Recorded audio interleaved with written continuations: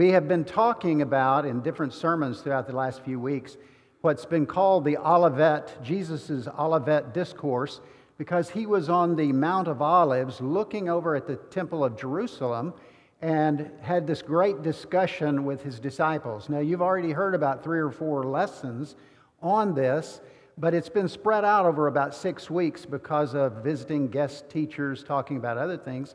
So I wanted to remind you a little bit about this whole discussion and what it was about, and then it'll lead into my part at the end, the great judgment scene. And then I want to tell you about how these passages, studying them over the last several months, have affected my life. So Jesus was sitting opposite the temple treasury when he began observing how many people cast money into the treasury. And it says that many who were very rich cashed in out of their abundant wealth and the surplus that they had. But then one poor widow lady brought 2 cents, 2 copper coins, which amount to about a cent, and put them in the treasury. And Jesus called his disciples to him and he said, "Do you see that? This poor widow woman has cast in more than all the rest, because they cast in out of their abundance and their surplus. But she gave everything she had, even all that she had to live on." And then, as they were leaving the temple grounds, one of Jesus' disciples said to him, "Master, look at all these great stones and these wonderful buildings. Aren't they impressive?" And Jesus said, "You see these great stones and these wonderful buildings? There will not be one stone that will be left upon another that will not be thrown down." And so then Jesus, going out of the temple and sat over on the Mount of Olives, looking opposite the temple, looking back at it, when his disciples came to him privately saying, "Tell us, when will all these things come to pass? And when will be the end of the age or the end of the world as we see it? Because if all these buildings are going to be thrown down, it must be the end of time." And Jesus said, "See to it that no one misleads you. For many will come saying, 'Hey, I'm the Christ. I'm God's chosen one. I'm the one that's going to tell you how to live. Follow me. I'm God's anointed. I'm God's spokesperson, and I'll show you the way.' But he said, 'Do not believe them. For there will be coming wars and rumors of wars. Nations will rise against nation, kingdom against kingdom. And there's going to be much trouble and tribulation. But see to it that you are not frightened.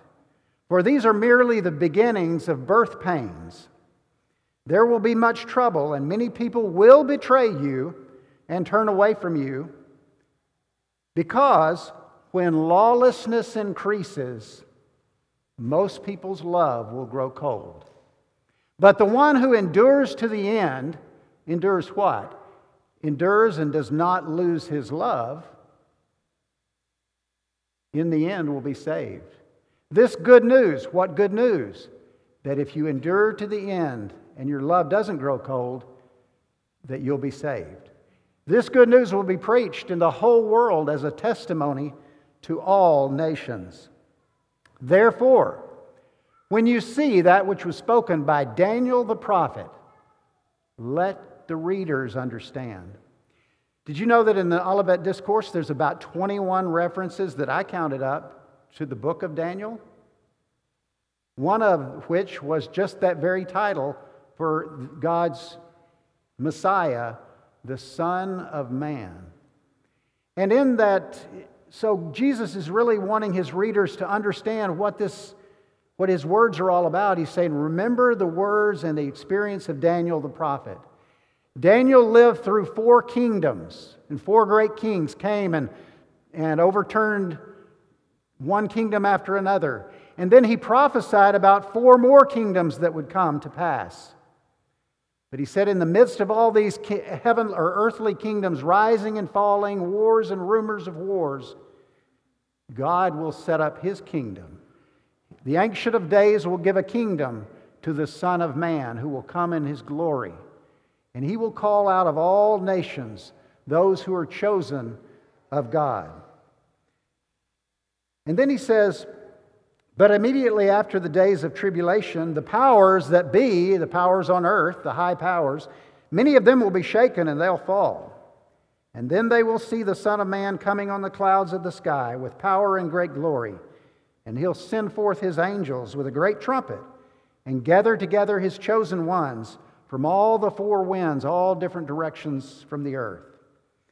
He says, now learn what the parable of the fig tree is. Do you remember that just the day before Jesus had cursed a fig tree that was bearing no fruit? There's a lesson there. But now he says, observe the signs of the times. When the tender leaves sprout forth from the fig tree, you know that summer is drawing nigh. So you be ready. The point is, be ready. Be prepared. Be alert. Did you know that 5 times in the Olivet Discourse, Jesus says, be ready. Be prepared. And then he says, well, who then is a faithful servant? When the master comes, that he can put in charge this servant of all of his household, so that that person will give the other servants their food at the proper time. Truly I say to you, he will put him in charge of all of his possessions if this faithful servant honors God with what he is given. But then he said, but if that evil servant says in his heart, my master is not coming for a long time, and he mistreats his fellow servants, and he eats and drinks with drunkards, there he acts recklessly, irresponsibly, excessively, self-indulgently, with no regard for anyone else, then the master will come on a day when he does not expect him, and he will punish him severely and assign him a place with all the other hypocrites. Why is he called a hypocrite? Because the unfaithful, wicked servant acts one way when the master's there, but another way when the master's gone. And there will be much weeping and gnashing of teeth. He says, what does the kingdom of God look like? What does God's kingdom look like? Well, he mentions this parable of the young maidens, 5 that were wise and 5 that were foolish. The foolish ones weren't prepared when the bridegroom came. So again, he reiterates, be alert, be ready, always be diligent doing what you're supposed to be doing, for you don't know the hour when the bridegroom will come. But then he says, the kingdom of heaven is like a man who's about to go on a journey, and he calls his servants to him. And he turns his possessions over to them. One he gives 5 talents, another he gives 2 talents, and another 1 talent. A talent was a large sum of money. And so it's like the master's saying, here, I'm going to give you something to be in charge of. For us, it might be saying, here's $500,000. To you, $200,000. Now you deal with $100,000. And it says the master goes on a long journey. But after a long time, the master returns to settle the accounts. Now he gives each one talents according to his ability. He doesn't assign you responsibility that you're not able to handle. But he goes on a long journey. When he returns, there's a settling of the accounts. There's a day of reckoning, Jesus says. A judgment day, if you will. And to the 1 talent servant who didn't do anything with what he was entrusted with, but he was afraid, he said. He buried it into the ground. He said, I knew you were a hard master to please. So here it is. I gave it back to you with no increase, no production, no produce. And then the king said to him, sorry, my slide didn't work here, but it said, he called him cowardly, wicked, lazy, unprofitable, and a worthless servant. And he said, cast him out into outer darkness, where there shall be weeping and gnashing of teeth. And that brings us then to our story today. And it starts out, but.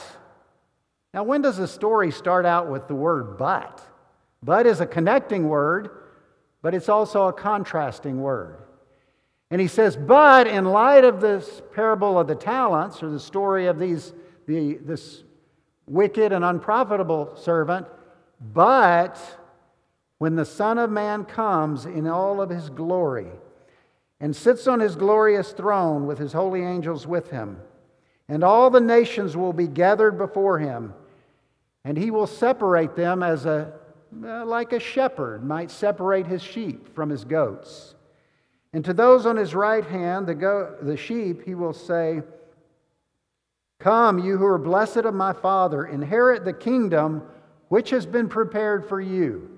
And may I add that you have been prepared for. Come, ye blessed of my Father, inherit the kingdom prepared for you from the foundation of the world. For I was hungry, and you gave me something to eat. I was thirsty, and you gave me to drink. I was a stranger, and you took care of me. You invited me in. Naked, and you clothed me. Sick, and you ministered unto me. And in prison, and you visited me. And the righteous, the good ones, will say, well, Lord, when did we see you in this way? And he said, as much as you have done it unto these my brethren, even the very least of them, you did it unto me. But to those on the left, the goats, he will say, depart from me, accursed ones, into the eternal fire, which is prepared for the devil and his angels, because you did not feed me. You did not minister to me. You did not give me to drink when I was thirsty. And they'll say, when did we see you this way? As much as you didn't do it to these others whom I love, even the very least ones, you didn't do it unto me. Then these will go away unto eternal punishment, but the righteous into eternal life. Now remember, Jesus is sitting over here on the Mount of Olives, and on his right hand, he might have been looking at the temple where people were trying to draw close to God and do his will. On the left hand, if Jesus chose to, he could look way over here to the place that's labeled the Hinnom Valley today. You can drive past it in Jerusalem even this very day. In their day, it was called Gehenna. Gehenna is translated in the New Testament as hell. Gehenna, or Hinnom Valley, was where all the people of the old city of Jerusalem would go out and throw their trash. And they said that a fire continually burned their refuse day and night. And so Jesus is looking at this scene, and he says to those who are unprofitable, that don't do anything except to help others, he goes, you're kind of like the trash. You're of no value. You're producing nothing. You're helping no one. What did you do with your life? You didn't serve me. You didn't serve my brethren. Well, that's the sheep and the goat story. You might say, well, where do we go with this? I didn't know. But I've been studying that since Luke asked me about 2 or 3 months ago, asked me to teach on this topic. And the words were very haunting to me. Then in February of this year, President of Russia invaded Ukraine and was killing men, women, and children in a very unjustified war. Jesus said, there will come wars and rumors of wars. Nation will rise up against nation and bring about much tribulation, pain, and suffering. My heart began to ache for these people as I'd watched the stories on the news. And I thought about how one day kids were playing in the front yard, parents and grandparents were tending their garden in the backyard. They were meeting and living life just like any of us would be. And then the next day they're being bombed out of their homes, and we're seeing their pictures on TV, fleeing for their lives. And it's really weighing heavily on my heart. I'm really wanting to do something, but what can I do? I'm thousands of miles away and just one person, and our government's not, they're doing things, but, is it enough? And I'm seeing all these scenes before us. Well, it so happens that I work out at a health club, Willow Bend Fitness Center, and I'm working there one day, and some of these scenes come up while I'm on the treadmill alongside another friend named William Mays, who's a lovely Christian man, and his wife Laura. And I'm bemoaning what's happening over there and what a tragedy is. He says, there's a young man that works out in this facility that goes over to Ukraine every month to provide some help. I said, he does? And he goes, yes. And that's when he introduces Ed Ma and brings him into my life. So I'm thinking about this and saying, boy, I'd really like to meet this guy and see what he's doing. And it turns out that Ed, who's here with us today, and I'm grateful for that, you'll meet him hopefully a little later. Ed went to the Ukraine with the Peace Corps many years ago, and after he served his time, he stayed in Ukraine for 15 more years, married a Ukrainian woman, set up 2 Ukrainian businesses. He had to return by a change in circumstance, and he returned to the United States, and he now works at Toyota's headquarters in Plano, and he works out at the facility that I do. And so I said, I want to meet Ed. I hear he's taking bulletproof vests, he's taking helmets, he's taking goggles, he's taking all this aid to protect his friends who are fighting for their lives. He's helping refugees, spending his own money helping refugees get out of the country to safety. His own little godson and his mother, he helped get them out and set them up in Poland. And I met Ed, and God had really put it on my heart to help too. And I just began to talk to Ed and wonder, is there anything I could do? Could I bring medical supplies, surgical supplies? Could I use any of the abilities that I have to help out in situations like this? And I have to admit, thinking about going over to Ukraine was a little bit scary. But I remember Jesus' words. He said, there will be wars and rumors of wars. Nations will rise up. There's going to be a lot of pain and suffering in this world. But do not be afraid. When there is lawlessness, violence, and war, many people's love will grow cold. We get scared, don't we? We become selfish. We start protecting ourselves. We turn inward. But don't let your love grow cold. This will be a testimony to all nations, Jesus said. So I asked myself, what am I doing with my life? Am I a faithful servant? Or am I a wicked servant who only cares about himself and taking care of himself? And I'm thinking, here I am going to nice dinners every night. I've got a comfortable home to go back to. Well, am I just indulging self and not willing to help other people? Am I a one-talented man who is so afraid, who's just living his life, putting his money into retirement, thinking, well, I want to have something to live on, not trusting that God will help me when I get older too?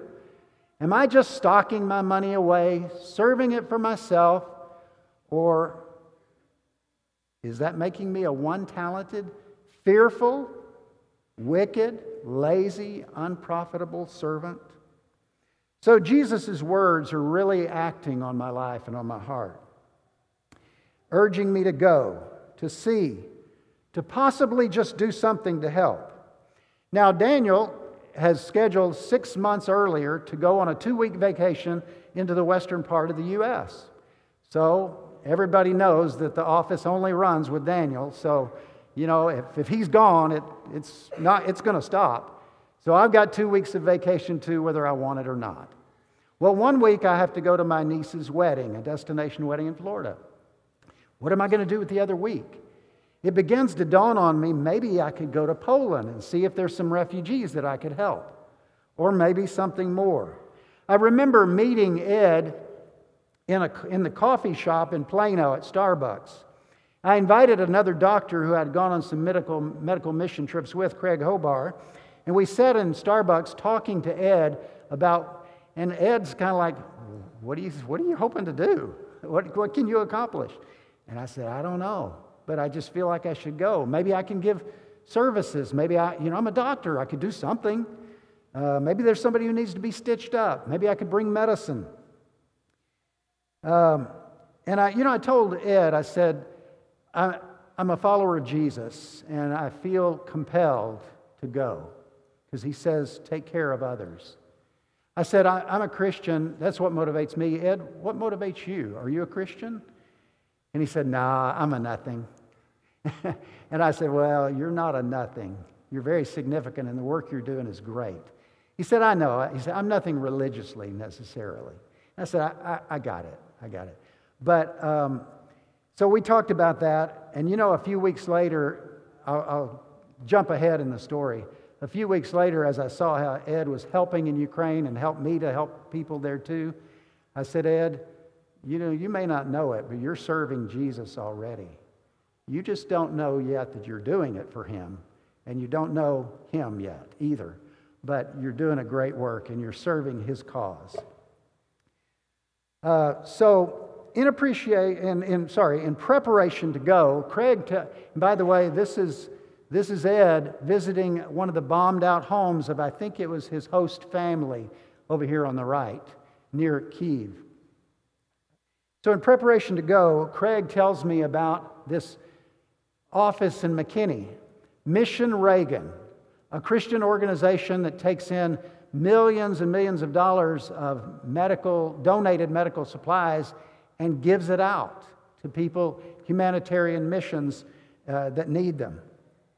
So I go over there to meet them, and they just load me up with all kinds of supplies.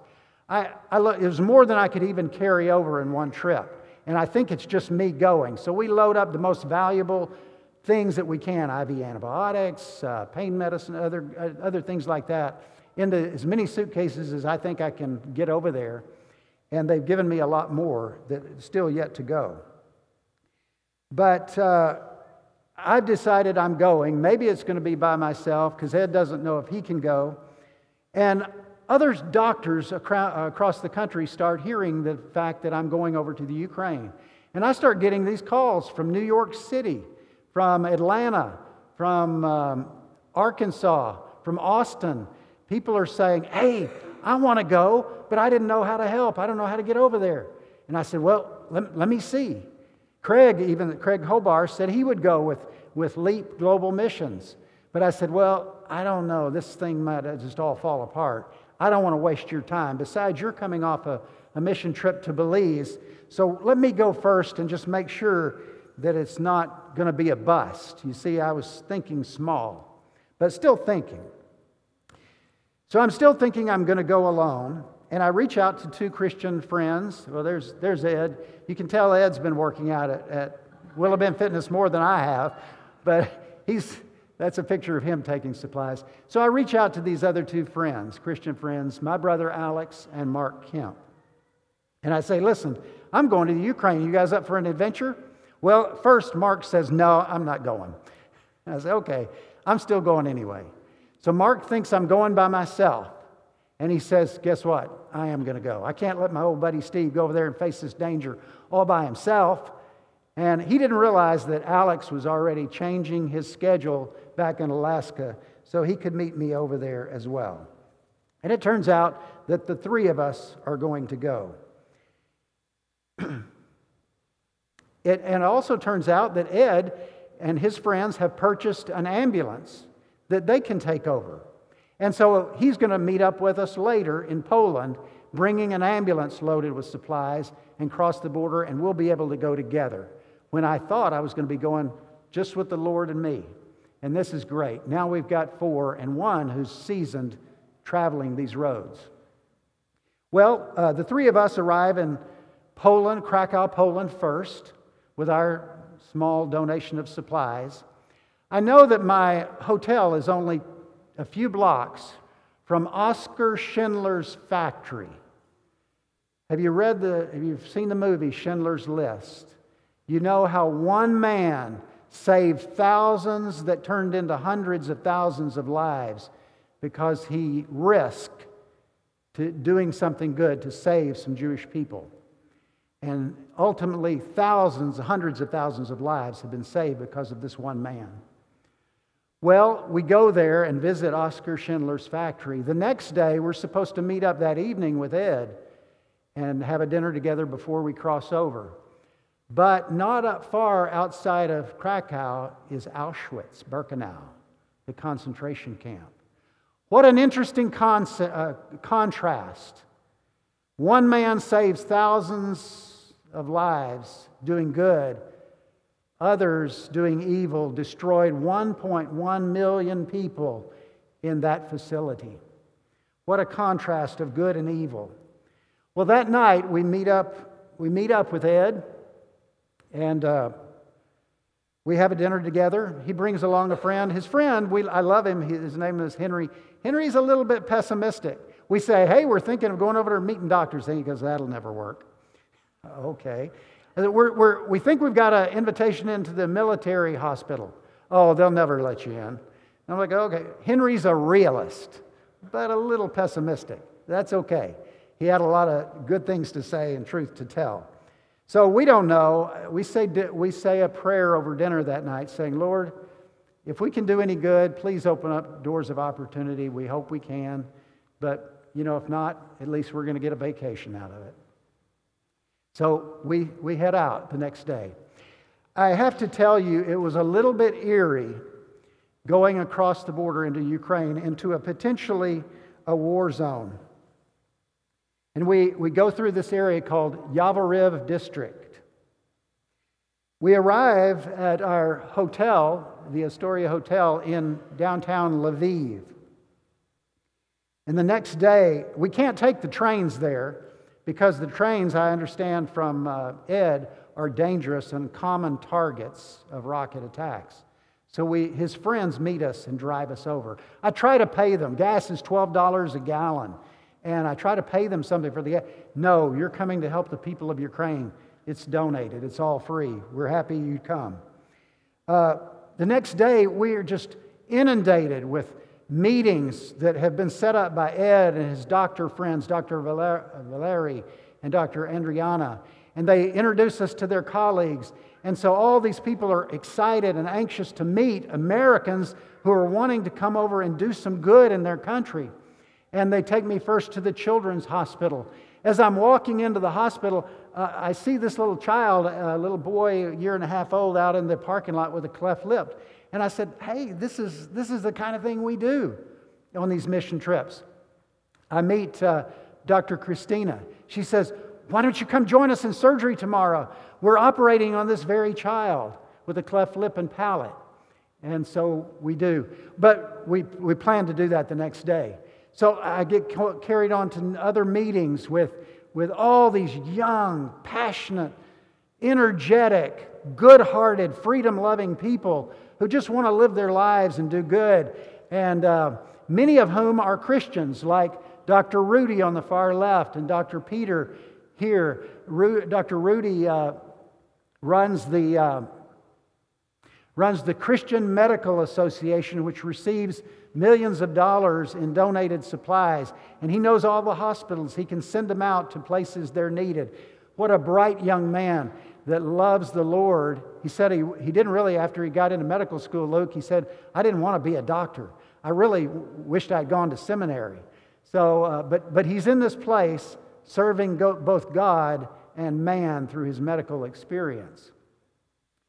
I go to the Lviv, the first emergency hospital of Lviv, and meet Oleg, who is like a 35-year-old administrator of 4 major medical centers that are doing fabulous work, transplant surgery, major trauma, all these different kind of things. He listens to our story. We say, we don't know if we can do any good, but we've got some supplies. We just want to help if we can. He gets up from behind his desk and he comes over and he says, if you come again, how long can you stay? And I said, I don't know, 2 weeks, maybe 10 days. He goes, okay, good, commit to it. And shakes my hand. And I'm like, I'm already committed to coming back for 10 days, and I haven't even been there a day yet. So but these are beautiful, good-hearted people, and they welcomed us like heroes into the country because we came with a good heart trying to help.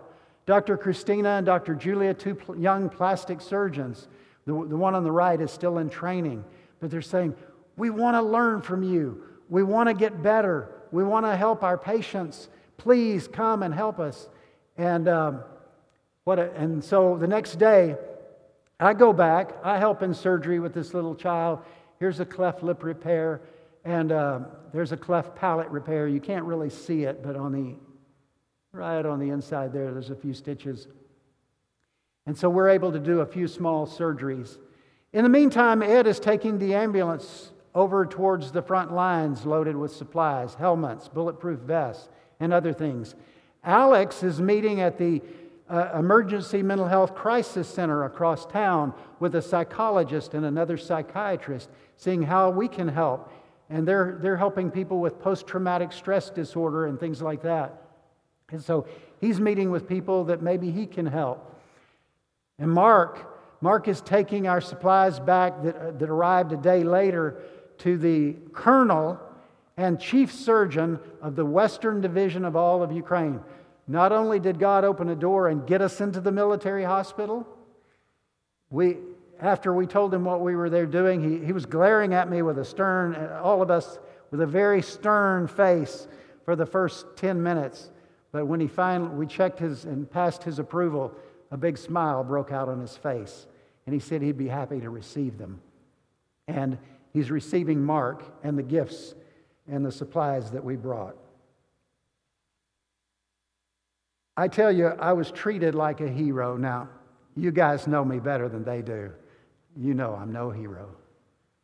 But as we were getting ready to leave, I think I might have skipped a few things, but they were treating us like heroes because I received this a few days after leaving, and they had actually done a TV report about my arrival and the American doctors helping their local doctors at Lviv Children's Hospital. So Dr. Peters says, you're getting famous all over the Ukraine. Don't worry, it's not going to my head. As soon as I got back home, my wife said, yeah, that's great. Here's a bag. Go clean up the dog's poop and walk the dog. So she can bring me back to earth. But you did feel awfully good in the Ukraine helping them. This was the last night that we were going to have at dinner with Ed because he's leaving the next day to take the ambulance. And I want to say this because we were saying prayers over the meal and asking God to help us along the way. And I started to call on Mark to pray. And Ed said, hey, Steve, would you mind if I said the prayer? I haven't been talking very much to God lately, and I'd like to say a word to Jesus. And, he doesn't know the Christianese. He wasn't raised with it. But he said the most beautiful, sensitive prayer, and it really touched my heart. So he leaves the next day, and we're without him. But we meet a couple of other doctors named Dr. Rudy and Dr. Peter, and we're having ribs. So we ate pretty well there. They serve you well in Ukraine. And about that time, for the third or fourth time during this trip, the air raid sirens went off while we were in the restaurant. It meant rockets were being launched, and they don't know exactly where they're going, so they send the word out to any place that it might go to. And the waitress comes up and says, you're going to have to leave. The sirens mean we've got to close down. You can go into the bomb shelter, or you can go outside and eat. Well, the same thing happened when I was getting ready to start the surgery with these doctors. And I said, well, what do we do about this? They said, nothing. We just keep working. We just keep our mind on our work. And I said, okay, I'm going to keep my mind on my meal. So we went outside. We ate. Nothing happened. But the next day, we leave the country. We cross over into Poland. And Ed sends us a report back because he's still there. And he said a rocket fell in the Yavoriv district and injured 4 people. No one, thankfully, was killed right where we crossed the border. Well, That was what I wanted to share with you about our trip. But I want to ask you today, what are we going to do with this? And what are we going to do with Jesus' words?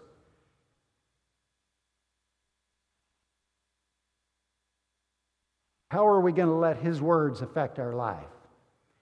I would suggest, well, I'm sorry, I got ahead of myself. Let me go back because I want to share something that these people said to me. I said, we were treated like heroes. Dr. Christina said, you inspire and encourage us. We thought no one else in the world cared about us, but now we know we're not alone. Roman said, we have seen what darkness and evil look like, and you're showing us what the light looks like. Oleg said, please come back when you can stay longer. Bring others. We want to share, collaborate, and we want to learn from you. So, more than anything else, our visit inspired and encouraged them to keep going, to endure, to keep fighting, to keep supporting, to keep loving, to keep giving. And what I would like to ask of you is, what are we going to do with our life? You and I have been given a life. We've been given time. We've been given a family, many of us, knowledge, skills, opportunities, education. Some of us have money. Many have blessings. We all have blessings. Now, what are we going to do with it? Are you spending your life listening to Jesus, the Lord, and the person you say is leading and the King of your life?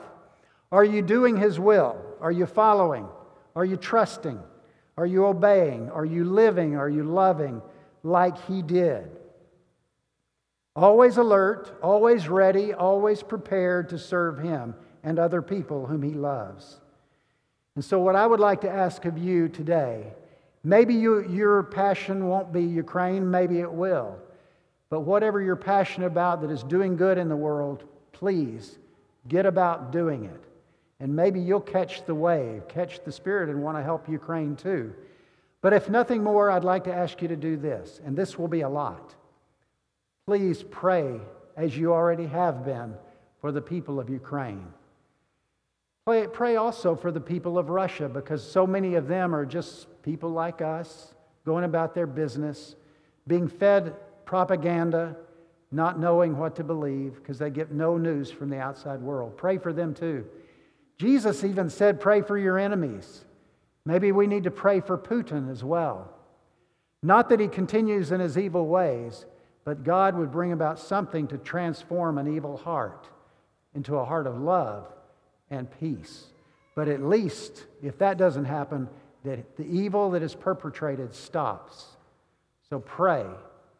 Pray for Ukraine. Pray for Russia. Pray for others. And then think about even going a step further as we continue and can surrender our lives more and more to the will of God, the Lordship of Jesus, to take care of His brothers and His sisters in our community or around the world. Because as the very last verse of Daniel says, and the last point I want to make was, don't let your love grow cold. Give love, serve, minister, and endure to the end. Because Daniel 12 and verse 13 says, how blessed is he who waits patiently and endures. As for you, Daniel, go your way to the very end, the end of your life, and then you will enter into your rest, and you will rise again for your allotted inheritance at the end of the age.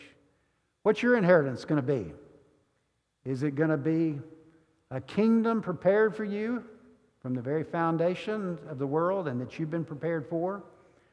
Or is it going to be that destiny of the eternal trash heap, which Gehenna, where people go to who are so unprofitable, who do nothing but think about and indulge themselves without regard to their fellow man?